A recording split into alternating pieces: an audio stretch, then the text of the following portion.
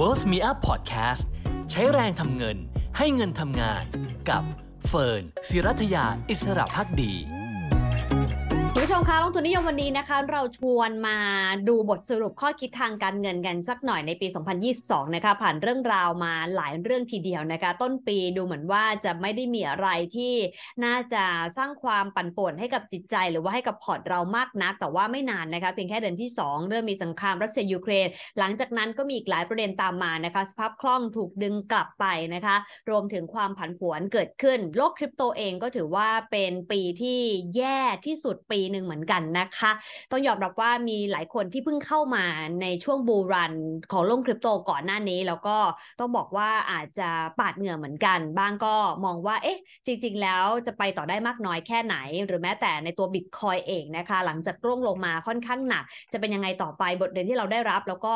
อาวุธที่เราต้องมีเพื่อจะเป็นผู้รอดในอนาคตในโลกการเงินคืออะไรนะคะพูดคุยพร้อมกันกับคนนี้เลยค่ะอาจารย์ตามพิริยะสัมพันธารักษ์นะคะ MD ฉลก .com สวัสดีอาจารย์ตามอีกครั้งนึงค่ะสวัสดีครับอาจารย์คะบทสรุปของโลกการเงินปี 2022 ในมุมของอาจารย์มีแบบคีย์เวิร์ดสั้นๆไหมคะหรือว่ามีคำนิยามอะไรให้กับมันบ้าง คีย์เวิร์ดสั้นๆเหรอไม่รู้เหมือนกันนะฮะโดนแบบว่าเหมือนโดนต่อยรัวๆอะไรอย่างงี้มั้งคือปีนี้นี่ต้องบอกว่าเป็นเหตุการณ์ที่แบบซ้อนกันทุกอย่างมันมาระเบิดพร้อมๆกันหลายๆอย่างซึ่งจริงๆไม่ใช่เรื่องบังเอิญด้วยถ้าเรามองดีๆเพราะว่าหลายสิ่งหลายอย่างที่มันเกิดขึ้นพร้อมๆกันมันเป็นผลจากเหตุที่เกี่ยวข้องกันทั้งหมดเลยนะฮะเพราะฉะนั้นเนี่ยสถานการณ์ที่เราเห็นมาตลอดทั้งปีการเรามองภาพโดยรวมแล้วกันก็คือมีการลดสภาพคล่องลงนะฮะพร้อมกับมีการเล่นเกมการเมืองในการดึงฐานอำนาจอะไรต่ออะไรเพิ่มเติมขึ้นเนี่ยนะฮะมันมีความอ่อนแอของประเทศมหาอำนาจที่แสดงตัวออกมามันมีความอ่อนแอของค่าเงินที่แสดงตัวออกมาแล้วในที่สุดมันก็ตามมาด้วยอย่างที่ว่าคือการลดตัวของสภาพคล่องในตลาดไม่ว่าจะในระบบอะไรก็ตามที่เกี่ยวข้องกับการเงินนะซึ่งในตลาดทุนทั้งหลายตลาดเงินทั้งหลายเราก็ต้องรู้แหละว่าพอสภาพคล่องมันหายไปมันก็จะมีคำพูดที่ผมพูดบ่อยมากเลยเช่นที่ยกคำพูดของปู่วอร์เรนมาเนาะนะที่บอกว่าเวลาน้ำลดเนี่ยเราจะได้รู้ว่าใครแก้ผ้าว่ายน้ำอยู่เนี่ยเวลาเราดูดสภาพคล่องออกก็คือการดูดน้ำออกนั่นแหละนะฮะในตลาดทุนทั้งหลายเนี่ยน้ำมันเจิ่งนองอยู่นานมากเป็นเวลาหลายทศวรรษนะครับรอบนี้เป็นการดึงดูดเงินทุนออกในระดับนั้นนะผมมองว่าเป็นไซเคิลระดับ10 ปีนะฮะเพราะฉะนั้นเนี่ยใหญ่พอสมควรแล้วเราก็จะเห็นว่ามันมีเหตุการณ์เกิดขึ้นตรงนู้นตรงนี้อย่างในโลกผมจะติดตามข่าวอยู่ในโลกคริปโตเนี่ยเราก็จะเห็นตั้งแต่ลูน่าเทราใช่ไหมนะฮะแล้วก็ไล่แตกกันไปเรื่อยๆ Celsius BlockFi 3AC มาจนถึง FTX นะฮะตอนนี้คนก็เสียวๆ Binance กันอยู่เนี่ยทั้งหมดนี้มันไม่ใช่เหตุการณ์ที่แยกจากกันคือมันเป็นเหตุการณ์ที่เกิดขึ้นจากความอ่อนแอของระบบการเงินแบบเดียวกันเนี่ยแหละนะฮะที่ในที่สุดมันค่อยๆแสดงออกมาด้วยความที่เราก็จะเห็นเฟดพยายามที่จะดึงความแข็งแกร่งกลับเข้าดอลลาร์หลายคนที่ตั้งชื่อทฤษฎีนี้ว่าดอลลาร์มิลค์เชคทีอรีเนี่ยก็เป็นส่วนหนึ่งนะฮะอันนั้นก็ส่วนหนึ่งเพราะฉะนั้นภาพรวมผมมองว่าปี 2022เป็นปีที่ในช่วงปี 2021หลายคนคิดว่ามันคงไม่มีอะไรแย่กว่านี้แล้วมั้งนะฮะ ก็มีนะเพราะฉะนั้นตอนนี้เนี่ยเรากำลังใกล้จะจบปี 2022ผมเจอหลายคนเริ่มโพสต์แล้วว่าปีหน้ายังไงก็ดีกว่าปีนี้เนี่ยก็ระวังตัวไว้นิดหนึ่ง คุณเฟิร์นบอกว่ารอบนี้เป็นรอบที่Bitcoinเขาเรียกว่าอะไรลงหนักที่สุดครั้งหนึ่งนะฮะอันนี้ผมต้องแก้เลยว่าจริงๆแล้วยังไม่สุดฮะครั้งนี้ลงมาเท่าไหร่เองครั้งนี้ลงมา74.9% 75% นะจากจุดสูงสุดนะครับในอดีต Bitcoin เวลา crash ลงไปเนี่ยจะอยู่ที่ประมาณ84ถึง87หรือ 90% เสมอนะเพราะฉะนั้นยังไม่แย่ที่สุดแต่ก็ถือว่าโอเคนะฮะหนักมากพอสมควรนะครับค่ะทีนี้ถ้าอาจารย์บอกว่าปีนี้ที่หลายคนบอกว่าแย่แล้วปีหน้าจะดีขึ้นอาจารย์บอกว่าระวังให้ดีหมายความว่าอาจารย์มองว่าปีหน้าอาจจะไม่ได้ดีขึ้นหรือเปล่าหรือมีอะไรที่เราต้องลุ้นกันอีกไหมบอททอมของภาพตลาดหรือภาพความผันผวนในมุมของอาจารย์จากการดูเทคนิคอลด้วยเนี่ยนะคะอาจารย์เห็นอะไรบ้างคะจริงๆต้องบอกว่าผมยังเห็นว่าเหตุมันยังไม่ได้หายไปทั้งหมดเพราะฉะนั้นเนี่ยผมยังไม่เห็นเหตุผลอะไรที่จะทำให้มีการพัฒนาปรับปรุงขึ้นนอกเหนือจากว่ามันจะคลี่คลายจนหมดนะฮะ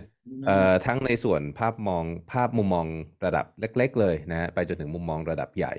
คือถ้าเรามองถึง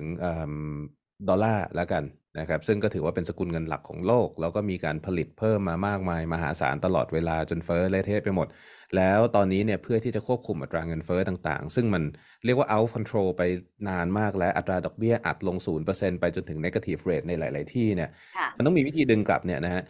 เฟดก็ทำการดึงเงินออกจากระบบทำ QT เราก็จะเห็นซัพพลายของดอลลาร์ในส่วนของ M2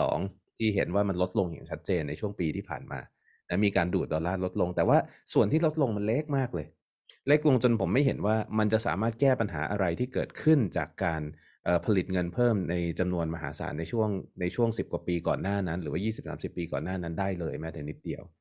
เพราะฉะนั้นเนี่ยนะฮะในภาพระยะสั้นผมมองว่ามันก็คงจะดีขึ้นแหละนะมันก็คงจะดีขึ้นเราเดานะฮะเพราะว่าผมมองว่าการพยายามแก้ปัญหาสถานการณ์ของดอลลาร์ตอนนี้มันเป็นเสมือนการเล่นละครอะไรบางอย่างมากกว่า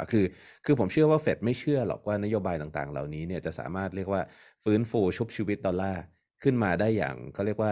ยั่งยืนนะปริมาณที่ถูกลดลงไปมันเล็กมากเมื่อเทียบกับปริมาณที่ถูกผลิตเพิ่มโดยเฉพาะอย่างยิ่งเมื่อเทียบในปริมาณที่ถูกผลิตเพิ่มตั้งแต่ปี2020ถึงปี2022ที่เราได้เห็นดอลลาร์เนี่ยถูกผลิตเพิ่มขึ้นมาประมาณ40%กว่าของ total supply ซึ่งถือว่าใหญ่มากๆแปลว่าอะไรแปลว่าถ้าคุณมีเงิน$100ในปี2020เนี่ยนะ$100วันนั้นของคุณวันนี้เนี่ยสามารถซื้อของได้มีมูลค่าประมาณ$50-60ในมูลค่าของปีนั้นเองนะฮะก็คือหายไปประมาณครึ่งหนึ่งถ้าเราเทียบง่ายๆโอเคมันไม่ได้เทียบง่ายขนาดนั้น DVD มันลดมากกว่านั้นด้วยซ้ำนะครับเพราะฉะนั้นตรงนี้มันส่งผลกระทบไปหมดแต่ว่าในขณะเดียวกันมันทำให้มีสภาพคล่องสูงมหาศาลเพราะมีการผลิตเงินใหม่อัดฉีดเข้ามาในระบบเศรษฐกิจแปลว่าอะไรแปลว่าคนเก็บออมคนเก็บเงินคนทำงานหาเงินแล้วเก็บไว้เนี่ยนะฮะจะกลายเป็นว่าเป็นผู้ถูกลงโทษอยู่ตลอดเวลาแต่ผู้ที่ได้รับประโยชน์คือผู้ที่เข้าไปร่วมกระบวนการผลิตเงินผู้ที่ลงทุนทำธุรกิจกู้ยืมเงินใช้ leverage มหาศาลการผลิตเงินในระบบของดอลลาร์ก็คือการสร้างหนี้นะเคยมีคนมาเขาเรียกว่าพูดคุยกับผมบอกว่าอาจารย์ชอบบอกว่าการสร้างเงินเฟียดมันสร้างง่ายไหนสร้างให้ดูหน่อยสิว่าสร้างยังไงเราก็ทำง่ายๆเลยบัตรเครดิตรูดนั่นคือการสร้างเงินเฟียดแล้วนะยอดหนี้ทุกยอดมันถูกสร้างขึ้นมาธนาคารเขาไม่ได้เอาเงินสดมาค้ำประกันเงินที่เขาสร้างขึ้นมาเป็นตัวเลขเครดิตที่ให้คุณใช้เพราะฉะนั้นเนี่ยนะฮะใครก็ตามที่เข้าไป engage ในการผลิตเงินในช่วง 2-3 ปีที่ผ่านมาก็จะร่ำรวยมหาศาลทำธุรกิจได้อย่างรวดเร็วทุกอย่างก็เฟื่องฟูกันนะใครก็จะมีไอเดียอยากทำอะไรก็ทำในโลกคริปโตเราก็จะเห็นเหรียญบ้าบอคอแตกเต็มไปหมดนะฮะเหรียญหมาเหรียญแมวเหรียญจิงโจ้นู่นนี่นั่นมีเยอะแยะแล้วทุกคนก็เหมือนจะประสบความสำเร็จหมดจนเราก็เริ่มตั้งคำถามแล้วว่าคนที่ยังมีสติสตังค์ทางการเงินอยู่เนี่ยโง่หรือเปล่าแต่สิ่งที่เกิดขึ้นก็คือพอ liquidity มันชะลอลงเนี่ยนะฮะเราก็เริ่มเห็นความเป็นจริงแล้วว่าในเมื่อกระบวนการผลิตเงินเนี่ยมันมีต้นทุนที่สูงขึ้นนะดอกเบี้ยมันสูงขึ้นหนี้ต่างๆมันมีต้นทุนในการชำระผ่อนหนี้ที่สูงขึ้นเนี่ยทุกอย่างมันก็ crash ลงมากลับเข้ามาสู่ที่เดิมนะครับผมสรุปภาพรวมของตลาดคริปโตแล้วกันถ้าจะมองตลาดอื่นต้องบอกว่าช่วงปี2ปีนี้แค่ตลาดคริปโตก็เต็มประสิทธิภาพผมละนะฮะคือหมายถึงว่าเราไม่สามารถไปศึกษาตลาดอื่นได้แล้วมันเรื่องมันเยอะมากค่ะตลาดคริปโตในช่วงปีที่ผ่านมาผมมองว่าเป็นปีที่เป็นเฉลยแล้วกันเฉลยว่าช่วงปี2020ถึง2021ไปจนถึงที่มันขึ้นไปถึง 69,000 ที่ Bitcoin ขึ้นไปถึง 69,000 เหรียญเนี่ยมาจากอะไรนะฮะจะสังเกตได้ว่าเวลาที่อย่างคุณเฟิร์นคุยกับผมเมื่อก่อนผมจะบอกว่าทุกครั้งที่ราคา Bitcoin ขึ้นแรงๆอ่ะมันจะเป็นฟองสบู่ที่เกิดขึ้นจากความต้องการในการเก็งกำไรหรือว่ามันจะมีคนกลุ่มใหม่ที่เข้ามาแล้วเห็นว่าของพวกนี้มันทำกำไรได้แล้วก็ซื้อกันจนเวอร์จนราคามันพุ่งขึ้นไปสูงๆแต่ว่าตลอดช่วงปี2020-2021เนี่ยผมสงสัยมาตลอดว่าความต้องการตรงนั้นมันมาจากอะไรกันแน่นะฮะในที่สุดพอมันคราชลงมาตรงนี้เราเลยได้เห็นว่าจริงๆแล้วความต้องการหรือดีมานด์ที่ผลักให้ราคาขึ้นไปสูงขนาดนั้นในรอบนี้เนี่ยอาจจะไม่ใช่ดีมานด์ในการเก็งกำไรเพียงอย่างเดียวเพียงแต่ว่าเป็นเม็ดเงินที่ถูกสร้างขึ้นเลยนะครับเพราะว่าสิ่งหนึ่งที่เกิดขึ้นใหม่ในช่วงรอบไซเคิลนี้เนี่ยคือความสามารถในการผลิตเงินด้วยวิธีเดียวกันกับระบบเฟียตเนี่ยแหละแต่เกิดขึ้นในโลกของสินทรัพย์ดิจิทัลนะเราเห็นโทเค็นต่างๆมันคือการผลิตเงินนั่นแหละนะครับคราวนี้เนี่ยเรามีโทเค็นหลายโทเค็นเริ่มต้นจากในโลกของไปทางฝั่ง DeFi ก่อนก็ได้ที่เราสามารถที่จะนำโทเค็นบางอย่างนะฮะไปฝากไว้เพื่อเป็นสภาพคล่องให้กับการซื้อขายของคนอื่นแล้วเราสามารถที่จะได้รับเรียกว่าค่าตอบแทนของการเป็นผู้มอบสภาพคล่องแต่นอกเหนือจากค่าตอบแทนตรงนั้นเราจะได้รับเหรียญของแถมมาด้วยส่วนหนึ่งซึ่งเราสามารถเอาเหรียญของแถมที่ไม่มีต้นทุนอะไรเนี่ย ไปเสนอซื้อเสนอขายจนมันเกิดราคาตลาดแล้วพอมีราคาตลาดแล้วเอาเหรียญของแถมเนี่ยไปวางเป็น liquidity สำหรับการซื้อขายของเหรียญนั้นในอนาคตได้อีกแล้วเราก็สามารถได้เหรียญของแถมซ้อนบนเหรียญของแถมที่ไม่มีต้นทุนได้อีกเพราะฉะนั้นสิ่งที่เกิดขึ้นคือมันเกิดกระแสของการผลิตเงินขึ้นนะในโลกของฝั่งคริปโตทางฝั่งของผู้ประกอบการธุรกิจต่างๆก็มีเทคนิคเดียวกันที่เกิดขึ้นมาเรียกว่าคู่ขนานกันไปนะฮะเราเห็นฝั่งของ exchange ต่างๆเนี่ยช่วงตั้งแต่ประมาณปี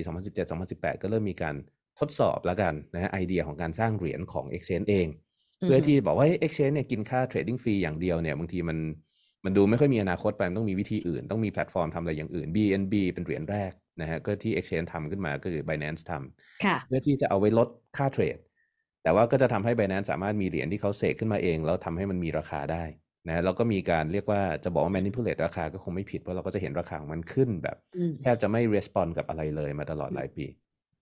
นะแต่ว่าโมเดลตรงนี้เนี่ยทาง Binance ทำยังไงเนี่ยก็ต้องบอกว่าอาจจะไม่ได้เสี่ยงอะไรมากนักนะฮะแต่ว่าเราจะเห็นโมเดลตรงนี้ถูกนำไปใช้ในลักษณะที่เพิ่มความเสี่ยงเพิ่มขึ้นก้าวกระโดดเลยใน exchange อื่นๆเช่นยกตัวอย่างFTX ที่เราเห็นกันไปนะเหรียญ FTT ที่ FTX สร้างขึ้นมาเนี่ยถูกใช้เป็น collateral ในการกู้ยืมเงินจาก FTX เองนะฮะเขาตั้งบริษัทขึ้นมาคู่กันมีบริษัทอย่าง Alameda ทำหน้าที่เป็นคล้ายๆรัฐบาลแล้วก็ FTX ทำหน้าที่คล้ายๆธนาคารกลาง Alameda ได้รับมอบเหรียญ FTT ที่ยังไม่สามารถใช้ได้ไปถือไว้ก่อนเป็นสินทรัพย์แล้ว Alameda ก็นำเอา FTT ที่ไม่มีค่าและยิ่งถูกล็อกเอาไว้เหล่านี้มาค้ำประกันเงินกู้เป็นดอลลาร์ออกจาก FTX แล้วดอลลาร์ที่ได้ซื้อ FTT เพิ่มเพื่อมาค้ำประกันเพิ่มต่อสิ่งที่เกิดขึ้นก็คือในโลกของคริปโตทั้งหมดเนี่ยเราเห็นการเฟื่องฟูของเงินที่เรียกว่าถูกเสกขึ้นในชั้นที่4ที่5พูดง่ายๆคือถูกเสกขึ้นในบริษัทเอกชนต่างๆเหล่านี้และแม้กระทั่งในโลก DeFi เนี่ยมากมายมหาศาลจนอาจจะอาร์กิวได้ว่ามันแทบจะไม่มีเงินใหม่ไหลเข้ามาหรือเปล่านะฮะเพราะว่าเอาจริงๆถ้าเรามองในภาพรวมรอบปี 2020-2021 ผมยังไม่เห็น innovation อะไรในโลกคริปโตที่เขาเรียกว่าคู่ควรกับระดับราคาและมูลค่าที่เพิ่มขึ้นในช่วงนั้นคือไม่ใช่ว่าไม่มีนะฮะ innovation ที่น่าสนใจมีแต่ว่ามันมีค่าขนาดนั้นเหรอผมตั้งคำถามกับตัวเองตลอดเวลาว่าแบบ DeFi GameFi พวกนี้มันมีค่าขนาดนั้นเหรอแต่ว่าอย่างที่บอกคือพอมัน crash เนี่ยแล้วเราเห็นเหตุการณ์ที่เกิดขึ้นมันเหมือนเฉลยแล้วล่ะว่าจริงๆแล้วเงินที่ผลักให้ราคาขึ้นไปถึงช่วงขึ้นจากช่วงประมาณ 3,500 เหรียญ Bitcoin ขึ้นจาก 3,500 เหรียญขึ้นไปถึง 69,000 เหรียญเนี่ยก้อนใหญ่ๆเลยเป็นเงินที่เรียกว่าเสกขึ้นด้วยระบบเฟียตภายในโลกของ Digital Asset ซึ่งทำให้เราเห็นว่าระบบพวกนี้เนี่ยมันขึ้นอยู่กับผู้ใช้งานผู้ทำมันไม่ใช่ว่าคุณเป็น Digital Asset แล้วคุณจะเป็น Hard Money เป็น Sound Money ไม่ใช่นะฮะก็นั่นแหละแล้วตอนนี้สิ่งที่เราเห็นก็คือเงินที่ไม่มีอยู่จริงเหล่านี้ก็ถูกค้นพบเรื่อยๆถูกค้นพบขึ้นเรื่อยๆว่ามันไม่มีอยู่จริงแล้วพอคนได้รู้ว่ามันไม่มีอยู่จริงเงินมันก็หายไปแค่นั้นเองมันถือว่าลงมาถึงระดับที่เหมาะสมแล้วหรือยังหมายความว่าที่มันถูกปั่นขึ้นมาจากการเสกเงินทั้งฝั่งของตัว developer นะคะหรือว่าคนที่ผลิตเหรียญกับฝั่งของ exchange นะคะที่ผลิตโทเค็นที่เป็น government token เนี่ยมันถูกทอนลงมาจนทำให้โลกคริปโตและกันยังไม่แตะบิตคอยน์นะคะโลกคริปโตมันถือว่านิ่งพอแล้วหรือยังในมุมของอาจารย์คือเหมาะสมกับสิ่งที่มันเป็นก็คือ innovation ที่มันยังไม่ได้ถูก develop ขึ้นมามากน้อยแค่ไหนล่ะคะหลายอย่างมันยังเป็นแค่ไอเดียเนาะนะฮะคือไอเดียมันควรที่จะแบบว่า 1000x 10,000x แล้วหรือยังเนี่ยก็นั่นแหละคือคำถามผมมองว่ามันอย่างน้อยมันใกล้เคียงขึ้นแล้วกันนะฮะมันใกล้เคียงขึ้นคำถามคือมันยังมีอีกไหมเราจะค้นพบเราจะค้นพบฟองสบู่ที่ข้างในไม่มีอะไรอยู่อีกไหมนะฮะเงินที่เรียกว่าเสกขึ้นมาจากอากาศธาตุเนี่ยยังซ่อนอยู่ตรงไหนในโลกของคริปโตอีกเรารู้ว่าอย่างบิตคอยน์มันมีต้นทุนที่ชัดเจนในการผลิตมันมีเรื่องที่เราไม่สามารถโกงได้ในการผลิตแต่ว่าเหรียญอื่นๆเนี่ยโดยเฉพาะอย่างยิ่งพวกเหรียญ Proof of Stake ทั้งหลายเนี่ยนะต้นทุนมันไม่มีความเสี่ยงมันไม่มีเพราะฉะนั้นเนี่ยเรายังมีอะไรที่ซ่อนอยู่พวกนี้ซึ่งจะต้องถูกระเบิดอีกไหมซึ่งมันจะมีอยู่ 2-3 เหตุการด้วยกันที่ต้องจับตาดูหลักๆเลยก็คือเรื่องของสภาพคล่องของโลกนี่แหละนะฮะนี่คือส่วนที่เฟดเข้ามาเกี่ยวข้องเพราะอย่าลืมว่าเงินที่เข้ามาผลักดันให้เงินฟองสบู่ในชั้นที่4ชั้นที่5เหล่านี้สามารถที่จะเฟื่องฟูได้ก็มาจากเงินฟองสบู่ในชั้นที่2ชั้นที่3ซึ่งก็คือการผลิตเงินของเฟดเองนะฮะเพราะฉะนั้นเนี่ยมันต่อเนื่องมาเป็นลูกโซ่พอเฟดหยุดผลิตเงินปุ๊บฟองสบู่ปลายทางก็ระเบิดไปด้วยเช่นเดียวกันนะครับเพราะฉะนั้นถ้าเฟดยังคงนโยบายประมาณเดิม ไปอีกสักปีหนึ่งอย่างที่ projection ที่เฟดออกมาก็ยังมองว่าอัตราดอกเบี้ยจะยังสูงไปอีกเป็นปีนะฮะก็เป็นไปได้ว่าจะยังมีอีกหลายเจ้าที่โผล่ออกมานะแล้วก็เป็นเหตุให้อาจจะตลาดคริปโตเนี่ยมันไม่ใช่ว่ามันเขาเรียกว่าอะไรมันไม่ใช่ว่ามัน crash ไปแต่ว่าเรื่องมันค้นพบมูลค่าที่แท้จริงของมันมากขึ้นแล้วกันนะฮะแต่ว่าถ้าเฟดพิวอตเมื่อไหร่อันนี้ก็ต้องบอกว่าก็เป็นไปได้ว่ามันจะกลับมาเฟื่องฟูใหม่แต่ในกรณีแบบนี้เป็นการเฟื่องฟูที่ไม่ได้ยั่งยืนนะเพราะว่าจะเป็นการเฟื่องฟูด้วยการเสกเงินซ้ำอีกเหมือนเดิมแล้วในสุดเราก็จะเจอกับโลกที่ไม่ได้รับการเรียนรู้บทเรียนอะไรแล้วก็รอวันที่จะระเบิดใหม่ในอนาคตอาจารย์มอง Binance ยังไงคะเฟิร์นเข้าใจว่าอาจารย์น่าจะคุยหลายครั้งแล้วแต่ว่าในมุมของบริบทเดียวกันก็คือมันมีการเสกขึ้นมานี้ปฏิเสธไม่ได้อย่าง BNB เองนะคะแล้วก็เขาก็ถือว่าเป็นชนวนสำคัญเนาะ CC เนี่ยในแง่ของ FTX เองหรือว่าในหลายๆเรื่องที่เราเห็นกันอาจารย์มอง Binance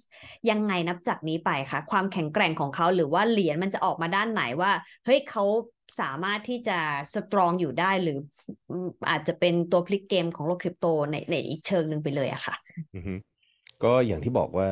ปกติไซเคิลของ Bitcoin มันจะลงประมาณ80%กว่านะเนาะนะฮะอาจจะเป็นทริกเกอร์สำคัญอันนี้เราไม่รู้หรอกนะฮะเราไม่รู้จริงๆส่วนตัวด้วยความที่เราไม่ได้รู้จักกันเป็นการส่วนตัวหรืออะไรนะฮะแต่ว่าผมมองว่าอย่างน้อยเนี่ยอย่างน้อยที่สุดซีซีอยู่ในโลกของ Bitcoin และคริปโตมานานพอสมควรเขามีความเข้าใจ Bitcoin ในระดับหนึ่งด้วยซ้ำนะฮะไม่ใช่คนคริปโตที่ไม่ได้เข้าใจ Bitcoin ซึ่งมีอยู่เยอะแยะเต็มไปหมด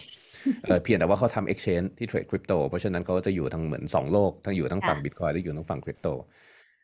โดยส่วนตัวผมมองว่าไม่น่าจะมีปัญหาอะไรแต่อันนี้เป็นเพียงแค่ความเห็นนะแล้วผมต้องเตือนทุกคนด้วยว่าตอนกรณี FTX ผมก็บอกว่าผมมองว่าไม่น่าจะมีปัญหาอะไรแต่ว่ากรณี FTX เพราะว่าอะไรเพราะว่าที่ผ่านมา 2-3 ปีแซมแสดงให้เราเห็นแหละว่าเขาชอบมีทริคซ่อนอยู่บางอย่างที่เขาจะเอาตัวรอดได้เสมอนะในที่สุดเราก็ได้รู้แล้วแหละว่าเอาจริงๆก็ไม่ได้มีอะไรหรอกนะเอาจริงๆก็ไม่ได้จีเนียสแบบที่เราเข้าใจกันแล้วก็เขาเรียกว่ากำลังการเมืองหนุนหลังเยอะแยะเต็มไปหมดแต่ว่าซีซีค่อนข้างแตกต่างกันนะซีซีไม่ได้มาจากลักษณะของแบบลูกของที่ปรึกษานักการเมืองสำคัญที่ได้รับทุนสนับสนุนเดโมแครตที่ถูกใช้เป็นช่องทางในการฟอกเงินให้กับนักการเมืองในรัฐสภาอะไรอย่างนี้คือซีซีมาจากทางนักธุรกิจนะฮะแล้วก็ทำธุรกิจมาก่อนเพราะฉะนั้นเนี่ยผมมองว่าอย่างน้อยเนี่ยวิธีการประกอบกิจการของเขาน่าจะตรงไปตรงมากกว่าในลักษณะของเหรียญ BNB เองที่ทาง Binance เสกขึ้นมาเองแต่แรกมันก็ไม่ได้มีความพยายามในการเขาเรียกว่านำมาใช้ในการเล่นแร่แปรธาตุอย่างชัดเจนนักนะฮะในช่วงแรกราคาของมันเกิดขึ้นจากเรียกว่าเป็น price discovery mechanism ตามกลไกตลาดคือเขาเอาไว้ใช้ utility ของเขาตอนนั้นคือใช้ลดค่าเทรดเพราะฉะนั้นปริมาณของราคาของมันก็จะตรงกับค่าเทรดที่มันลดได้หลังจากนั้นก็เติม utility เข้าไปเรื่อยๆเอามันไปทำนู่นทำนี่มูลค่ามันก็เพิ่มขึ้น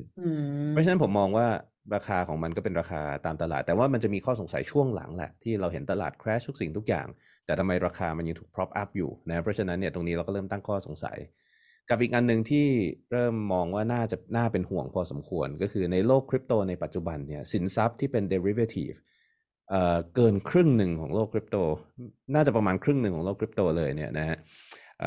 ใช้ BNB เป็น collateral เพราะฉะนั้นเนี่ยมันเริ่มเข้าสู่ว่าอาจจะไม่ได้ตั้งใจแต่ว่ามันเริ่มมีการพัวพันในเชิงมูลค่าของเหรียญที่เสกหรืออยู่ภายใต้การควบคุมของ exchange อันนี้เนี่ยนะฮะกับเกมการเงินของโลกคริปโตแทบทั้งโลกละกับอีกอันนึงที่น่าเป็นห่วงมากๆคือ reserve currency ของทุกสกุลเลยนะฮะไม่ว่าจะเป็น Bitcoin Ethereum อะไรต่ออะไรทั้งหลายเนี่ยรวมๆมันกอง reserve ทั้งหมดเนี่ยของโลกคริปโตเนี่ยอยู่กับ Binance ที่ประมาณ 70-80%ประมาณ 60-70% โทษทีนะฮะกำลังลดลงแหละเพราะมีการแห่ถอนกันอยู่ในช่วงนี้แต่ก็ลดลงไม่มากกันใหญ่ค่ะประเด็นคือมันน่ากลัวเพราะว่าถ้ากองนั้นมีคนพบว่ามันไม่มีอยู่จริงนะฮะอันนี้มันจะมีความเสียหายมากมายเลยแล้วในสุดก็จะนำมาสู่ราคาที่อาจจะ crash ลงแต่ว่าสิ่งที่จะเกิดขึ้นก่อนคือคนที่คนพบว่าเงินของเขาไม่มีอยู่จริงเนี่ยเขาสูญเสียทั้งหมดนะฮะเพราะฉะนั้น reserve ตรงนี้เขาเก็บ1:1ให้ลูกค้าหรือเปล่าCC บอกว่าทาง Binance ไม่เล่นแร่แปรธาตุทางบัญชีนะฮะแล้วลูกค้าฝาก Bitcoin ไว้เท่าไหร่ก็จะมี Bitcoin เท่านั้นฝาก Ethereum ไว้เท่าไหร่ก็มี Ethereum เท่านั้นไม่เอาไปเปลี่ยนเป็นโทเค็นอื่นๆเหมือนที่ FTX เอาไปเปลี่ยนเป็น FTT แล้วถือมูลค่าเท่ากันในที่สุดพอมูลค่า FTT แกว่งปุ๊บคนก็แทบว่าเงินหายกันหมดอะไรเงี้ยนะฮะแต่นั่นก็เป็นเพียงแค่คำพูดคือเราต้องบอกว่าเวลาผมฟัง CC พูดผมจะเชื่อเขาไว้ก่อน คือเวลาเราฟังคนพูดเราก็อย่าไปคิดมากนะฮะถ้าเราฟังแล้วผมรู้สึกว่าเขามีความมั่นใจในการพูดพอสมควรเนี่ยนะเขาเก็บ reserve 1:1ซึ่งแปลว่าควรจะไม่มีปัญหาอะไรควรจะไม่มีปัญหาอะไรแต่ในความเป็นจริง1:1จริงหรือเปล่านะฮะเราก็จะมาค้นพบว่าโอเค Binance อาจจะเก็บ1:1แต่ว่าก็จะมีเหรียญอื่นๆอีกจำนวนมากโดยเฉพาะยิ่งในโลกของทาง DeFi เองหรือว่า Exchange ที่เป็นพาร์ทเนอร์กับ Binance เองที่อาจจะเก็บเหรียญเหล่านี้ในลักษณะของ IOU token ที่ออกโดย basically ออกโดย Binance ยกตัวอย่างเช่นแทนที่จะเก็บ Bitcoin เก็บ BTCB แทนที่จะเก็บ Ethereum เก็บETHB อะไรอย่างงี้นะซึ่งเป็นโทเค็นสำหรับนำไปแลก Ethereum กับ Binance แล้วไอ้โทเค็นต่างๆเหล่านี้ถูกนำไปใช้เรียกว่าเป็น reserve สำหรับ exchange ย่อยๆต่างๆที่ทำงานอยู่อีกแล้ว exchange ย่อยๆเหล่านี้มีการทำ fractional reserve หรือเปล่าเราไม่รู้นะแล้วเราก็มีคำถามแหละว่าแล้วเงินที่เก็บอยู่ที่ wrap อยู่กับ BTC กับ BNB ทั้งหลายเหล่านี้เนี่ยตรงนี้ wrap อยู่1:1จริงด้วยหรือเปล่าแล้ว Binance เองเริ่มมีการทำแบบนี้ด้วยหรือเปล่าเพราะว่าบริษัทอย่าง Masa ที่ทำการตรวจสอบบัญชีของ Binance ก็บอกว่าเวลาที่เขาตรวจสอบเนี่ยว่าเฮ้ย Binance มี Bitcoin อยู่ตรง1:1ตามที่ของที่ลูกค้าฝากตามที่ CC บอกเนี่ยเขาไม่ได้แยกนะว่า Bitcoin อันนั้นเนี่ยเป็น Bitcoin จริงๆหรือเป็น Bitcoin ที่ล็อกเอาไว้ใน BNB BSC หรือเป็น Bitcoin ที่ล็อกเอาไว้บน Ethereum นะฮะเพราะฉะนั้นเนี่ยผมว่ามันเริ่มมีความน่าสงสัยเกิดขึ้นเพราะนั้นสรุปโดยรวมแล้วกันคือผมคิดว่าไม่มีอะไรในกอไผ่ แต่ว่าอย่าไปเชื่อใจนะฮะอย่าไปเชื่อใจผมเลยแนะนำคนที่รู้จักทุกคนแล้วกันถ้าใครมีเงินอยู่ใน Binance ตอนนี้นะฮะเราสามารถยกธงเชียร์ CC ได้เต็มที่ด้วยกันแต่ว่านั่นคือส่วนหนึ่งเราเชียร์เขาเราเชื่อใจเรามั่นใจเขานั่นคือส่วนหนึ่งแต่เงินของคุณน่ะคุณไม่ต้องเอาไปเสี่ยงด้วยคุณถอนออกมาก่อนนะฮะเพราะในที่สุดแล้วเนี่ยถ้ามันไม่มีอะไรในกอไผ่จริงๆเขาก็ยังอยู่แล้วเดี๋ยวคุณฝากกลับเข้าไปก็ได้กำไรที่คุณจะทำได้จากการเทรดในช่วง 2-3 เดือนนี้มันคุ้มกันหรือเปล่ากับการที่ถ้าในที่สุดแล้วเราพบความจริงว่าเฮ้ยมันไม่มีเงินอยู่ในนั้นแล้วเงินคุณเป็นศูนย์ทั้งหมดแล้วคุณมาเจ็บตัวทีหลังเนี่ยนะฮะผมมองว่ามันไม่คุ้มกันเป็นคำแนะนำเดียวกันที่ผมให้กับกรณี FTX กับเพื่อนๆคนรู้จักในช่วงไม่กี่เดือนที่ผ่านมาว่าคุณอาจจะมั่นใจในแซม Bankman-Fried แต่ผมมองว่าความมั่นใจตรงนี้เนี่ยมันไม่จำเป็นต้องเอาสินทรัพย์ของคุณไปเสี่ยงนะฮะถอนออกมานั่งดูก่อนเพราะว่าถ้าเขา reserve 1:1จริงถอนออกมาให้หมดเขาก็ไม่ได้มีปัญหาอะไรจริงๆเขาจะได้กำไรจากค่าถอนด้วยซ้ำเพราะเราต้องจ่ายค่าถอนแล้วค่าถอนก็แพงมากนะฮะแล้วเดี๋ยวถ้าเขาไม่มีปัญหาคุณฝากกลับเข้าไปแล้วเดี๋ยวคุณถอนเข้าออกใหม่โหกำไรมหาศาลเกิดขึ้นกับเขาเพราะฉะนั้นไม่ต้องไปกลัวมีคนบอกว่าทำอย่างนี้จะไปทำร้ายธุรกิจของเขาหรือเปล่าผมบอกเลยว่าถ้า exchange reserve เงิน1:1คุณสามารถถอนได้หมดโดยที่ exchange เนี่ยไม่เกิดผลกระทบในทางลบนะฮะสิ่งเดียวที่จะทำให้เขาเกิดผลกระทบในทางลบคือในกรณีที่เขาไม่ได้เก็บเงินของคุณ1:1แล้วเขาเอาเงินของคุณไปใช้ในการค้ำประกันการออก derivative อื่นๆในอนาคตหรือว่าในชั้นต่อไปซึ่งจะทำให้เงินใน reserve ของเขาที่น้อยลงทำให้อำนาจต่อรองเขาน้อยลงแต่นั่นแปลว่าเขาเล่นไม่ซื่อเพราะฉะนั้นง่ายๆเลยครับนะฮะถ้าเรามั่นใจถ้าเชื่อใจถอนถ้าไม่มั่นใจถ้าไม่เชื่อใจถอนคือยังไงก็ถอนซะว่างั้นยังยืนยันอย่างนั้นอยู่นะฮะจริงๆยืนยันอย่างนี้มาหลายปีแล้วแหละว่าเวลาที่เราเกิดความไม่มั่นหรือสถานการณ์มันไม่น่ามั่นใจในโลกคริปโตสิ่งหนึ่งที่เทคโนโลยีของคริปโตเคอเรนซีทำให้เราทำได้คือการเซลฟ์คัสโตดี้พูดง่ายๆคือการเป็นเจ้าของเหรียญพวกนั้นน่ะด้วยตัวเองโดยไม่ต้องมีตัวกลางนั่นคือประเด็นสำคัญนั่นคือ the whole point of Bitcoin และ cryptocurrency ถูกไหมการที่เราจะสามารถใช้ได้โดยไม่มีตัวกลางแต่ว่าหลายคนไม่รู้นะว่ามันทำได้แล้วหลายคนทำไม่เป็นนะฮะเพราะฉะนั้นเวลามีกรณีอย่างเงี้ยผมก็จะแนะนำว่าอย่าเพิ่งถอนทันทีนะไปศึกษาวิธีการใช้งาน wallet ของตัวเองให้เชี่ยวชาญให้คล่องหา hardware wallet ดีๆสักตัวหัดถอนเข้าฝากเอาเงินเข้าเอาเงินออกให้รู้ว่าการsign keyเนี่ยเราทำยังไงลองทำให้มันพังดูสักครั้งนึงแล้วลองแก้ดูพอเรามั่นใจปุ๊บถอนฮะนะฮะเพราะว่าประเด็นของสินทรัพย์แบบใหม่อันนี้คือเราสามารถถือมันไว้กับตัวเองได้โดยไม่ต้องมีตัวกลางคุณไม่ต้องไปฝากไว้กับใครเขาไม่ใช่ธนาคารนะ ค่ะซึ่งจริงๆมันถือว่าเป็นจุดแข็งหลักของโลกคริปโตก่อนหน้านี้เนอะก็คือมันสามารถทำเซลฟ์คัสตอดี้ได้แต่ว่าพอมันเกิดเรื่องของราคาเกิดความหวือหวาในโลกของการลงทุนในโลกของการเทรดขึ้นหลายคนก็ลืมแล้วก็ละเลยเรื่องเหล่านี้ไปนะคะบางทีนี้ทีเข้ามาเช่นด้วยค่ะความหวือหวากันมากกว่าเราก็ไม่ได้รู้ด้วยซ้ำว่าไอ้สิ่งนี้มันต่างจากหุ้นหรือต่างจาก อ่ CFD หรือาต่างจากอะไรยังไงอืนะฮะมก็ควรจะศึกษาไว้ครับผมค่ะอืมอาจารย์คะต้องยอมรับว่าเดือน2-3 เดือนให้หลังเนี่ยเราก็ได้ยินคำที่จริงๆอาจารย์ก็พูดมาตลอดเนาะแล้วก็คนในโลกที่อยู่มาก่อนก็พูดมาตลอดนะคะว่าnot your key not your coin do your own research แต่มันถูกลืมไปแล้วช่วงหนึ่งที่อาจารย์บอกว่ามันอาจจะไม่ได้ถูกลืมแต่เขาไม่รู้ด้วยซ้ำเนี่ยมองว่านับจากนี้ไปสิ่งที่เป็นบทเรียนสำคัญเลยเทรดเดอร์นักลงทุนหรือแม้แต่คนที่เข้ามาด้วยการเก็งกำไรเนี่ยได้รับไปแน่ๆนะคะแล้วก็ควรจะจำไว้ในใจท่องเอาไว้เพื่อเก็บไว้ในโลกการเงินในครั้งต่อๆไปด้วยคืออะไรบ้างคะอาจารย์ความเสี่ยงแหละครับผมอืม นะฮะคือเราก็พูดเหมือนคำที่กลตให้เราพูดนะคือการลงทุนมีความเสี่ยงนะผู้ลงทุนควรศึกษาด้วยให้เข้าใจด้วยตัวเองให้ถ่องแท้ก่อนที่จะทำการลงทุนเป็นคำพูดที่ง่ายแต่ว่าจริงๆผมชอบนะเพราะว่าหลายคนไม่รู้ด้วยซ้ำว่าความเสี่ยงของเขาคืออะไรอืมนะฮะคือเราบอกว่าความเสี่ยงบางคนก็จะมองความเสี่ยงแค่ความเสี่ยงในการขาดทุนในโพซิชันการเทรดซึ่งนั่นเป็นแค่หนึ่งในประเภทของความเสี่ยงที่เกิดขึ้นได้เท่านั้นนะฮะ กรณีที่เกิดขึ้นในช่วงปีที่ผ่านมาเราเห็นความเสี่ยงอันหนึ่งซึ่งผมได้เตือนมาตลอดคือเขาเรียกว่า counterparty risk ความเสี่ยงของคู่ค้านะฮะพูดง่ายๆก็คือว่ากรณีที่เราเอาเงินไปฝากให้กับบุคคลที่3ก็ถือไว้แล้วในที่สุดพอเราจะถอนเขาบอกว่าไม่ให้เราถอนหรือถอนไม่ได้เนี่ยอันนี้มันเป็นความเสี่ยงที่ไม่เกี่ยวข้องกับการเคลื่อนไหวราคาตลาดเทคนิคการเทรดอะไรเลยนะฮะในโลกของเฟียดเนี่ยเราค่อนข้างที่จะมองข้ามความเสี่ยงนี้ไปกันเป็นนิสัยกันเลยเพราะว่าสถาบันการเงินต่างๆเนี่ยมันจะมีกฎหมายคุ้มครองที่ค่อนข้างเคร่งครัดนะฮะนอกเหนือจากความคุ้มครองของกฎหมายที่ป้องกันไม่ให้มันเกิดปัญหาขึ้นแล้วเรายังมีความคุ้มครองในลักษณะของการประกันด้วยธนาคารกลางอีกในอย่าง FDIC หรือการป้องกันประกันวงเงินฝากในบัญชีธนาคารเงี้ยการแยกระหว่างธนาคารที่เป็นธนาคารพาณิชย์สำหรับการฝากออมหรือว่าธนาคารสำหรับการลงทุนนะฮะคือเครื่องมือในโลกของเฟียดมันเป็นแบบนั้นมันไม่ได้เป็นแบบนั้นตั้งแต่ต้นแรกๆมันไม่ได้ต่างอะไรกับโลกคริปโตเนี่ยหรอกแล้วคนก็เจ๊งกันเละเทะเหมือนกันแต่พอคนเจ๊งกันมากๆเข้ากฎหมายก็มาจนทำให้บางทีเราลืมไปว่าความเสี่ยงนี้มันยังมีอยู่พอเข้ามาในโลกคริปโตที่มันปลดล็อกสิ่งเหล่านี้ในความเสี่ยงพวกนี้มันกลับมานะฮะเพราะฉะนั้นคือส่วนตัวผมเวลาผมจะทำอะไรก็ตามเนี่ยผมยังพูดเหมือนเดิมคือผมยึดเอาความเสี่ยงเป็นหลักเหมือนที่ผมเคยบอกคุณเฟิร์นว่าเวลาเราจะซื้ออะไรสักอันหนึ่งเราก็ต้องมีอยู่แล้วจุด stop loss เราอยู่ตรงไหนจุดยอมแพ้เราอยู่ตรงไหนใช่ไหมถ้าจากจุดที่เราซื้อถึงจุด stop loss เราเสียเงินได้เท่าไหร่แล้วเราเอาเปอร์เซ็นต์ที่เราจะเสียได้เนี่ยไปคูณกับจำนวน position ที่เราจะถือเพื่อที่เราจะได้รู้ว่าถึงจุดที่เราจะเสียได้เท่าไหร่นี่คือสิ่งที่เราต้องคิดก่อนเวลาที่เราจะวางเทรด position ใดๆก็ตามแต่คนส่วนใหญ่ไม่คิดเนาะจะคิดแค่ว่าได้กำไรเท่าไหร่นะฮะคราวนี้พอเราเริ่มคิดแบบนี้เราก็จะเวลามันเสียเราก็รู้ว่ามันเสียเท่าที่เราเสียได้แล้ววางแผนไว้จะเสียตั้งแต่แรกแล้วเราก็จะมีระเบียบมีวินัยในการลงทุนมากขึ้นแต่ความเสี่ยง counterparty risk เนี่ยมันต้องคิดอีกแบบนึงเลยนะฮะเงินทั้งหมดเนี่ยเป็นศูนย์ได้แต่ว่ามีความน่าจะเป็นน้อยที่จะเกิดขึ้นแต่ในความน่าจะเป็นที่น้อยตรงนั้นเนี่ยมันเป็นศูนย์ได้เพราะฉะนั้นจริงๆส่วนตัวผมเนี่ยเวลาอย่างสมมติเทรดคริปโตหรือเทรดอะไรผมก็ไม่ได้วางเหรียญทั้งหมดที่ผมมีไว้ใน exchange วางนิดเดียว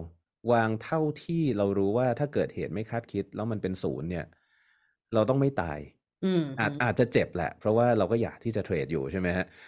ก็เจ็บแต่ต้องไม่ตายต้องไปต่อได้ต้องมีเงินได้นะเพราะฉะนั้นส่วนใหญ่เนี่ยในเทคโนโลยีที่มันเอื้อให้เราสามารถทำเซลฟ์คัสโตดี้ได้แล้วในโลกที่ regulation ยังน้อยอยู่เนี่ยตรงไหนที่เราไม่อยากเสียจริงๆคุณไม่จำเป็นต้องเทรดนะฮะเอาออกมาเก็บก่อนหรือจริงๆเราสามารถใช้เครื่องมืออย่าง leverage เนี่ยให้มันเป็นเขาเรียกว่าเป็นไปตามวัตถุประสงค์ของมันคือเครื่องมือ leverage ในตลาดไม่ว่าจะเป็น margin หรือว่าจะเป็น future เนี่ยมันเริ่มต้นมาเป็นเครื่องมือในการป้องกันความเสี่ยงหลายคนเอาไปใช้เป็นเครื่องมือในการเพิ่มผลกำไรและเพิ่มความเสี่ยงแต่เราสามารถใช้ในการป้องกันความเสี่ยงได้เช่นสมมติผมจะถือ position long 1 Bitcoin แต่แทนที่ผมจะต้องฝาก collateral ผมจะช็อต1 Bitcoin สมมตินะแต่แทนที่ผมจะต้องฝาก collateral 1 Bitcoin ไปที่ exchange ผมสามารถฝาก 0.1 แล้ววาง leverage 10 เท่าก็ได้แต่ว่าจริงๆแล้วเนี่ยผม1 ต่อ 1เพราะว่าผมมีอีก 0.9 รออยู่ที่พร้อมที่จะโยนเข้าได้ทันที เพียงแต่ว่าระหว่างเนี้ยเราไม่รู้ว่าเฮ้ยถ้าเราโยนเข้าไป1exchange จะล่มแล้วเงินเราหายหมดหรือเปล่าเพราะนั้นมันจะมีความเสี่ยงอีกเลเยอร์หนึ่งละที่เราต้องคำนึงถึงนะครับผมคิดว่าบทเรียนที่เราได้ในปีที่ผ่านมาเนี่ยน่าจะทำให้หลายคนเข้าใจ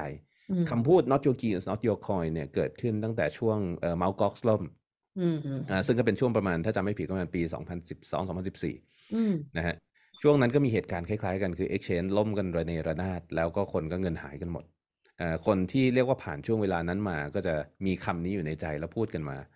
ในยุค2020หลายคนจะมองว่าคนที่พูดคำนี้เป็นพวกแบบว่าหัวโบราณยุคเก่าคำครึใช่ไหมเป็นพวกไดโนเสาร์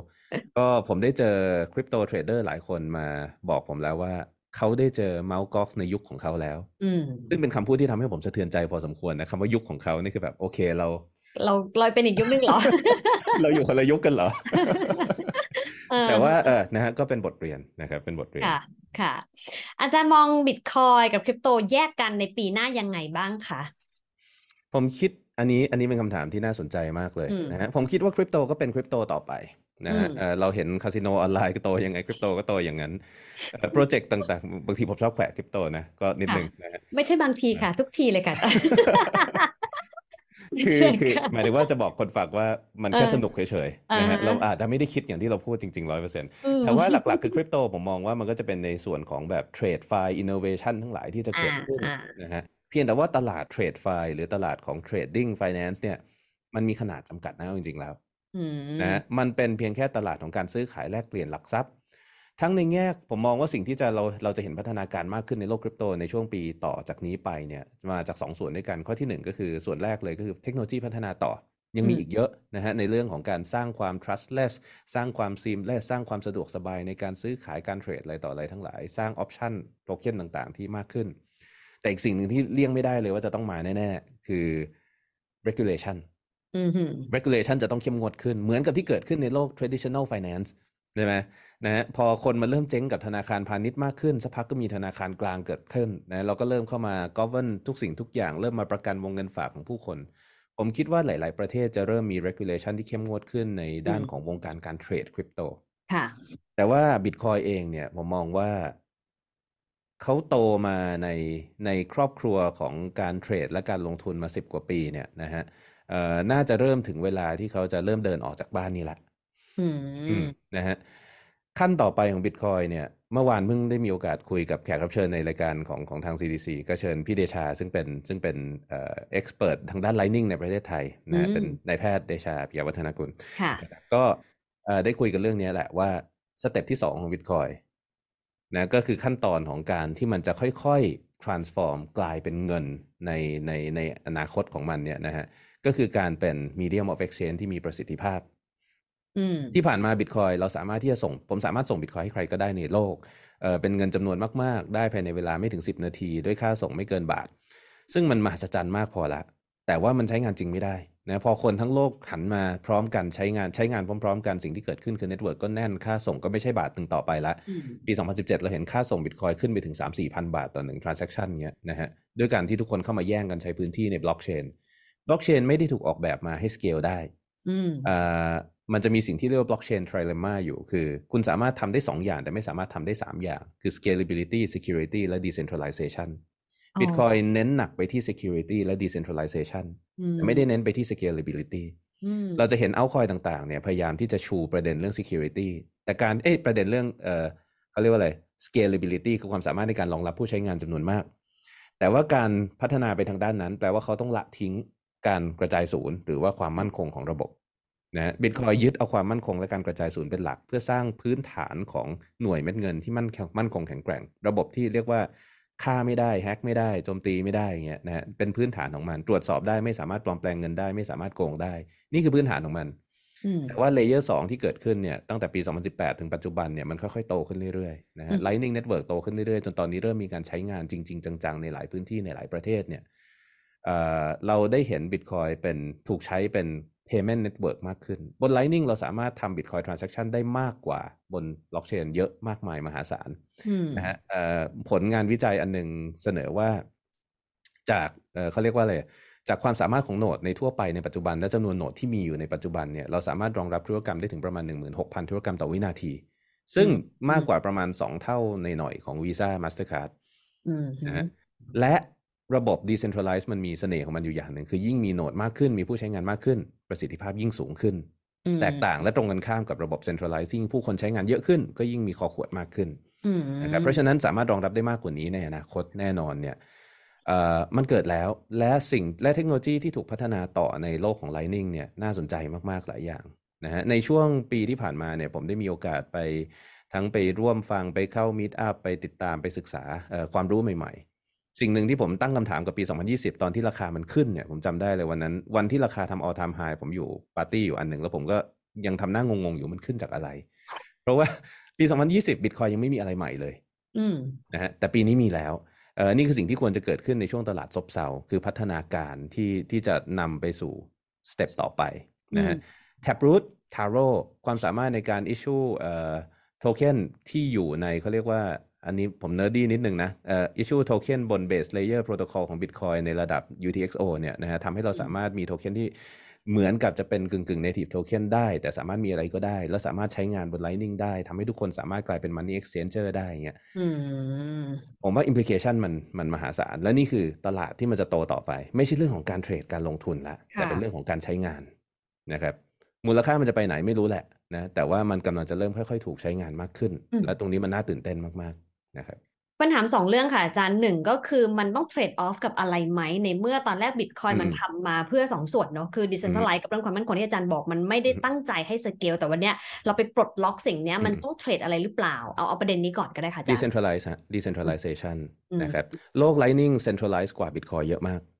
และควรจะ centralized ด้วยนะเพราะว่า Lightning เป็น network ของการเชื่อมต่อถ้าเน็ตเวิร์กมันเชื่อมต่อกันโดยไม่มีโนดใหญ่ไม่มีโนดเล็กเนี่ยเน็ตเวิร์กมันก็จะไม่ค่อยมีประสิทธิภาพในเน็ตเวิร์กโทโปกราฟีสิ่งที่เกิดขึ้นคือมันก็จะมีโนดบางโนดที่มีการเชื่อมต่อเยอะบางโนดที่มีการเชื่อมต่อน้อยยิ่งเราไปเชื่อมต่อกับโนดที่มีการเชื่อมต่อเยอะเราก็จะเข้าไปใช้งานในระบบการเงินนี้ได้ง่ายขึ้นสะดวกขึ้นเพราะฉะนั้นมันจะเกิดการรวมศูนย์ประมาณหนึ่งแต่การรวมศูนย์ตรงนี้เนี่ยมันเกิดขึ้นบนเลเยอร์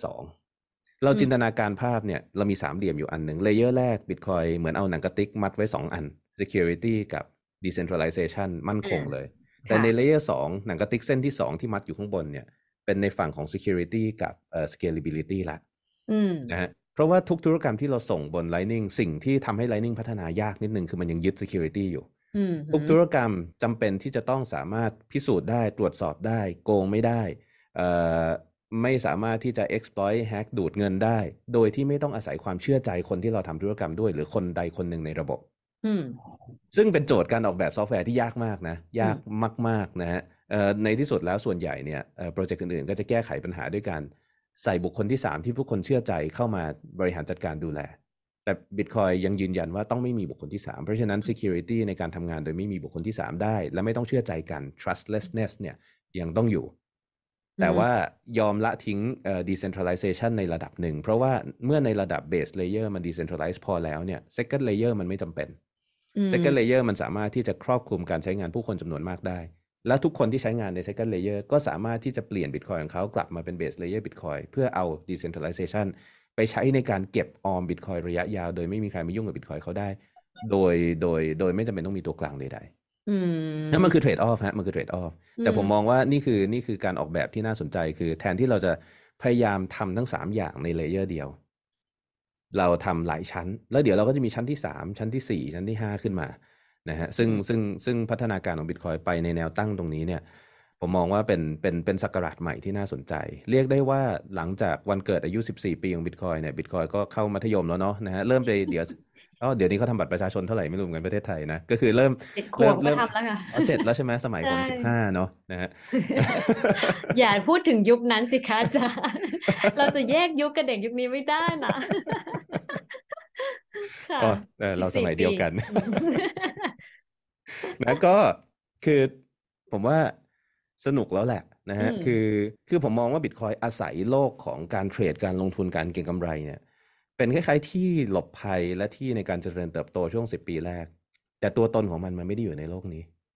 หมายถึงว่าเป้าหมายของมันและตัวตนของมันไม่ได้ต้องการอยู่แค่ในโลกนี้ก็จะพัฒนาของมันต่อไปนะฮะแต่ Bitcoin เนี่ยจะค่อยๆก้าวขาออกมาจากโลกนี้ละแล้วพอสเต็ปนี้เป็นไปได้เนี่ยสเต็ปต่อไปคืออะไรเนี่ยนะฮะก็ต้องบอกว่าในโลกของพัฒนาการของ Bitcoin ตอนนี้ ไม่มีใครก็พูดถึงราคาเท่าไหร่นะอาจจะเจ็บช้ำแต่ว่า คือความตื่นเต้นนะฮะแล้วก็คนที่ทำงานเรียกว่าน่าสนใจมากๆแล้วจริงๆคือความน่าสนใจอีกอย่างหนึงคือคนที่ทำงานในโลกบิตคอยส่วนใหญ่เนี่ยหลายคนทำงานแบบคือเขาเป็น early bitcoiner กันเพราะฉะนั้นเขาไม่รับค่าจ้างแล้วเขาก็บอกเลยว่าไม่มีใครมีปัญญาจ้างเขาหรอกอะไรแบบเนี้ยนะฮะก็ทำกันเอามันกันเต็มที่เพราะฉะนั้นเราก็จะเห็นโปรเจกต์ที่อาจจะไม่ได้เร็วมากนะแต่ว่าน่าสนใจมากๆเนี่ยเกิดขึ้นนะตอนนี้ส่วนตัวผมจับตาดูโปรเจกต์ที่ชื่อว่า Taro ค่อนข้างใกล้ชิดนะเป็นโปรเจกต์ที่ผมมองว่าเปลี่ยนมุมมองของ Bitcoin มีทั้งข้อดีและข้อเสียพร้อมๆกันเนี่ยแต่คิดว่าน่าจะเป็นเพลเยอร์หลักของพัฒนาการต่อไปของ Bitcoinคำถามอีกประเด็นหนึ่งคือเฟิร์นก็สงสัยจริงๆว่าเขาไม่สนใจราคาหรือมันแค่ด้วยความที่ราคามันแบบตอนนี้มันไม่น่าสนใจคะคือพอมันเป็นสื่อการในการแลกเปลี่ยนมันเป็นการใช้จ่ายจริงๆนะคะมันสามารถหลีกเลี่ยงเรื่องของความผันผวนของราคาในตลาดอีกตลาดหนึ่งได้จริงๆหรือคะอาจารย์ต้องบอกว่า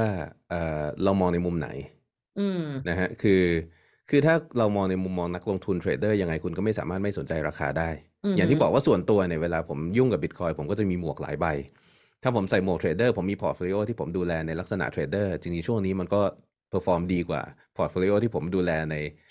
ลักษณะ Bitcoiner เยอะแหละเพราะเราก็ได้มีการขายไปตั้งแต่แถว50,000 กว่าใช่ไหมนะมาซื้อโดน false signal ไป 3-4 ทีแต่ก็เสียไม่มากอะไรเงี้ยนะฮะแล้วเดี๋ยวเราก็รอซื้อใหม่แต่ในส่วนของการเป็น Bitcoiner เนี่ยผมมองว่ามันไม่ใช่ไม่สนใจราคาแต่คืออย่างที่ผมบอกเมื่อกี้คือโลกของการเทรดราคาทั้งหลายของมันเนี่ยเป็นเพียงแค่สเต็ปแรกคนกลุ่มนี้เขาจะมองไปไกลกว่านั้นนะฮะเขาจะมองไปถึงเรื่องของการพัฒนาเรียกว่าโครงสร้างพื้นฐานของระบบการเงินโลกที่ไม่ได้ขึ้นกับรัฐบาลใดๆที่ไม่ได้แปลว่าจะทำลายรัฐบาลแต่แปลว่าทุกรัฐบาลสามารถมาใช้ร่วมกันได้ในอนาคตเนี่ยนะฮะผมมองว่าเป็นอะไรที่เขาตื่นเต้นใส่ใจแล้วก็เรียกว่า passion อยู่ตรงนั้นมากกว่าแล้วคนเหล่านี้ถามว่าต้นทุน Bitcoin ของเขาเท่าไหร่เนี่ยหลายคนที่ถามกันก็คือมันก็ต่ำกว่า$100อะไรเงี้ยนะฮะเพราะฉะนั้นเนี่ยถามว่าเขาต้องสนใจราคาไหมมันก็แทบจะไม่จำเป็นต้องสนเนาะนะฮะอันนั้นจะเป็นมุมมองนั้นละกันนะครับแต่ว่าก็ต้องบอกว่าคนกลุ่มนี้อาจจะไม่ได้มีเยอะกว่าที่เราคิดแล้วกันแต่ก็ไม่ได้เยอะมากนักแต่ว่านี่คือสิ่งที่เกิดขึ้นเบื้องหลังโลกของ Bitcoin ค่ะจะเกิดขึ้นในยุคเราไหมคะผมไม่หวังนะนะคือแต่ว่าผมไม่หวังในมุมมองที่ว่าเกิดขึ้นก็ดีจริงๆยังพอมีโอกาสเทคโนโลยีแบบนี้ที่เป็นเทคโนโลยีในลักษณะของเราเรียกว่าแบบparadigm shift หรือ generational shift เนี่ยมันจะต้องใช้เวลาประมาณ30 ปีเป็นอย่างน้อยนะฮะในการที่มันจะเกิดจุดที่เรียกว่าเป็น tipping point ของมัน30 ปีมันคือระยะเวลาที่คนที่เกิดขึ้นมาในโลกที่มีเทคโนโลยีนั้นอยู่แล้วเนี่ยจะโตขึ้นมาอยู่ใน workforce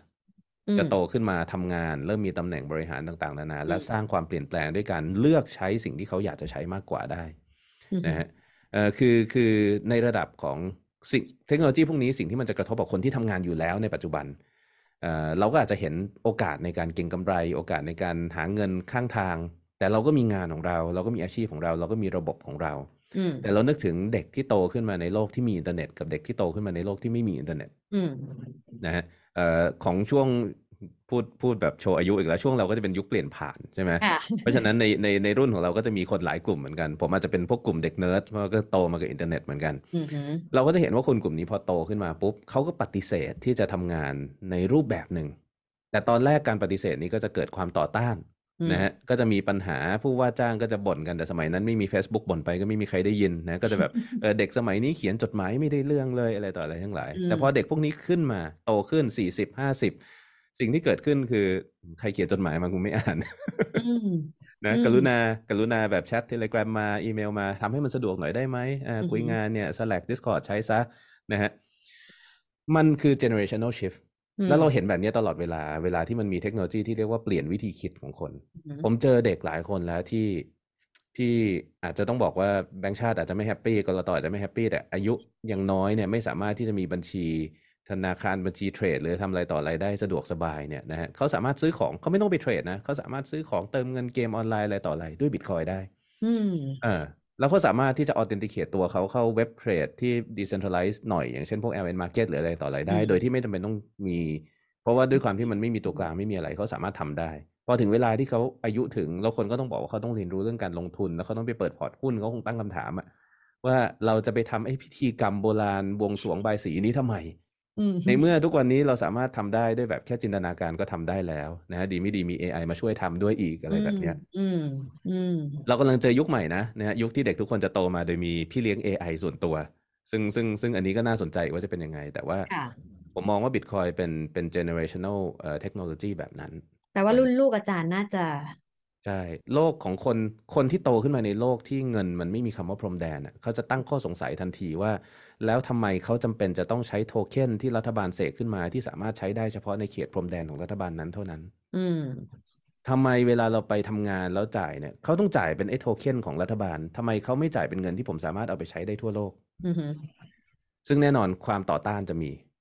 นะแต่ว่าเมื่อมันพ้นเขตของความต่อต้านไปเนี่ยผมว่ามันก็จะเข้าสู่อีกยุคหนึ่งซึ่งยุคนั้นถามว่าทันไหมก็นี่10 กว่าปีแล้วนะฮะลุ้นไปอีกสักประมาณ20 ปีค่ะ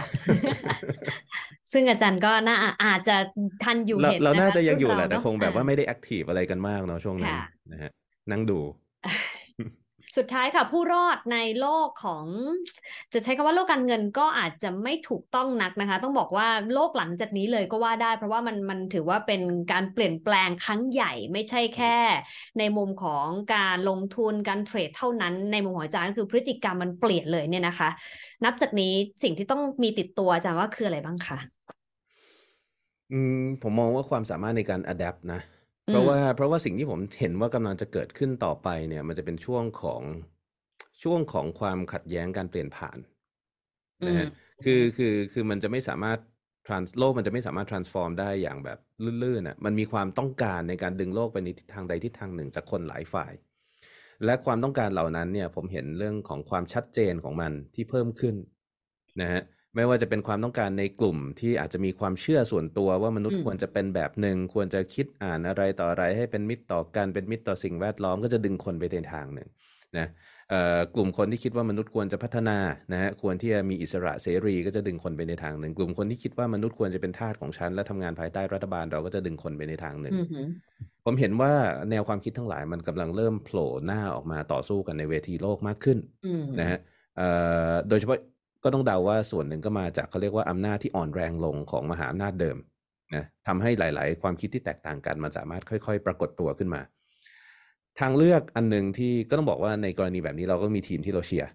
ส่วนตัวผมเป็นคนเชียร์ทีมเสรีภาพนะเพราะฉะนั้นเนี่ยคำตอบของผมคือ Bitcoin คือเงินที่เราไม่ต้องไปยุ่งกับใครแต่ใครอย่ามายุ่งกับเราแต่ว่าแน่นอนว่าสำหรับคนอื่นก็จะมีตัวเลือกอื่นแล้วในที่สุดเราก็ไม่รู้ว่าอะไรจะชนะเพราะฉะนั้นเนี่ยนะฮะการมีอุดมการณ์มันก็ทำให้ชีวิตมันอิ่มเอมดีระดับหนึ่งแต่ว่าเราก็ต้องดูตาม้าตาเรือแล้วมีความสามารถในการ adapt ให้รวดเร็วผมมักจะยึดหลักเสมอว่าถ้าเรามีศัตรูเชิงอุดมการณ์กับใครก็ตามผมมักจะหาทางเขาเรียกว่าอะไรพัฒนาและเจริญไปพร้อมกับเขาด้วยแปลว่าถ้าพูดง่ายคือถ้าความคิดของเราพ่ายแพ้แล้วของเขาชนะเราก็ได้ประโยชน์ถ้าเราชนะเราก็ได้ประโยชน์นะฮะลองคิดแบบนี้เนี่ยเราอาจจะมีความเขาเรียกว่าสุดโต่งทางความคิดเพื่อความสนุกสนานได้แต่เหมือนกับเรื่องที่ว่าถ้าเราเชื่อซีก็ไม่ต้องไปไว้ใจเขามากเนี่ยคือเรื่องเงินปากท้องการลงทุนหรือว่าเรื่องของอนาคตของชีวิตลูกหลานของเราเราดึงออกมาจากระดับอุดมการณ์นิดนึงนะฮะแล้วเรามองโลกอย่างที่มันเป็นเราพร้อมที่จะปรับตัวแล้วกันนะครับเอาเป็นว่าโลกจะไปทางไหนคุณต้องรอดดังนั้นไปวางแผนความเสี่ยงตรงนี้กันให้ดีชัดเจนทีเดียว1 ชั่วโมงเต็มนะคะที่อาจารย์คุยกับเราอาจารย์บอกว่าปีนี้โดนต่อยรัวๆเลยไม่ใช่อาจารย์โดนต่อยนะหมายถึงตลาดโดนต่อยนะคะแล้วก็จริงๆแล้วเห็นชัดเจนที่สุดคือความอ่อนแอของระบบเงินนะคะบิตคอยแย่สุดหรือยังอาจารย์บอกยังอย่าพึ่งมันยังไม่80 กว่า%เลยมันแค่70 กว่า%เท่านั้นเองนะคะดังนั้นสิ่งที่เราเห็นเนี่ยนะคะต้องบอกว่าอาจจะยังไม่ใช่ปลายทางของโลกที่มีการปรับตัวลงนะคะเพราะว่ายังไม่เห็นเหตุปัจจัยอะไรใหม่ๆที่จะทำให้เห็นการปรับขึ้นเลยก็ว่าได้อย่างไรก็ตามอาจารย์บอกว่าปีนี้นะคะสิ่งที่น่าสนใจคือน่าจะเป็นปีเฉลยแล้วค่ะว่าที่ผ่านมาคริปโตบิตคอยขึ้นจากอะไรซึ่งคำตอบก็คือจากการสร้างเงินนั่นเองนะคะการเสกขึ้นมาในโลกของคริปโตไม่ว่าจะเป็นโทเค็นนะคะหรือว่า การผลิตเหรียญที่เป็น governance token ที่ exchange สร้างขึ้นมาก็ตามถามว่าจะมีอะไรระเบิดอีกหรือเปล่าจะบอกว่าก็เฟดยังขึ้นดอกเบี้ยอยู่เลยดอกเบี้ยยังสูงอยู่เลยจนถึงปลายปีหน้าเพราะฉะนั้นก็อาจจะเห็นอะไรบางอย่างกลับสู่มูลค่าที่แท้จริงมากยิ่งขึ้นนะคะส่วน Binance อาจารย์บอกว่าคิดว่าไม่น่าจะมีปัญหาแต่ก็มีข้อสงสัยบางประการหลายด้านทีเดียวที่คุยให้ฟังดังนั้น self custody ดีที่สุดนะคะเอาเงินมาไว้ใน wallet ของตัวเองนะคะ not your key not your coin แล้วก็ยึดความเสี่ยงเป็นสำคัญก่อนเริ่มต้นตัดสินใจไม่ว่าจะทำธุรกรรมทางการเงินใดก็ตามแต่สิ่งหนึ่งที่เฟิร์นได้ฟังจากอาจารย์วันนี้ไม่ใช่แค่ money layer เนอะที่เราเคยคุยกันอาจารย์บอกว่ามันมี risk layer ด้วยอ่ะคือมันมีลำดับชั้นของความเสี่ยงที่เราอาจจะ aware ความเสี่ยงบางชั้นนะคะที่มันใกล้ตัวแต่ว่าบางชั้นเช่น counterparty risk อะไรอย่างเงี้ยเราอาจจะละเลยมันไปด้วยระบบที่สอนเราแล้วก็ปรับพฤติกรรมเราไปเรียบร้อยแล้วแต่ว่านับจากนี้ไปก็คงมีการเปลี่ยนแปลงอย่างชัดเจนทีเดียวนะคะดังนั้นสิ่งที่เราจะได้เห็นบิตคอยน์ในระยะต่อไปจะบอกว่าเดี๋ยวจะเริ่มเดินออกจากบ้านคริปโตแล้วนะเริ่มเป็นวัยรุ่นวัย14และก็อาจจะกลายเป็นเงินในอนาคตได้อาจจะไม่ได้เห็นหรืออาจจะได้เห็นในยุคเรารอดูอีกสัก20ปีนับจากนี้ไปนะคะแต่ท้ายที่สุดความสามารถในการปรับตัวละค่ะแล้วก็ยึดมั่นในอุดมการณ์ได้แต่ว่าก็อย่าเรียนรู้กับคนที่คิดเห็นแตกต่างกันด้วยเพื่อความอยู่รอดในทุกยุคสมัยวันนี้ขอบคุณอาจารย์มากจริงๆนะคะน่าจะเป็นของขวัญปีใหม่ให้ใครหลายคนได้สำหรับการสรุปบทเรียนจากอาจารย์ตามพิริยะสัมพันธลักษณ์นะคะสวัสดีปีใหม่อาจารย์ด้วยนะคะสวัสดีค่ะขอบคุณค่ะ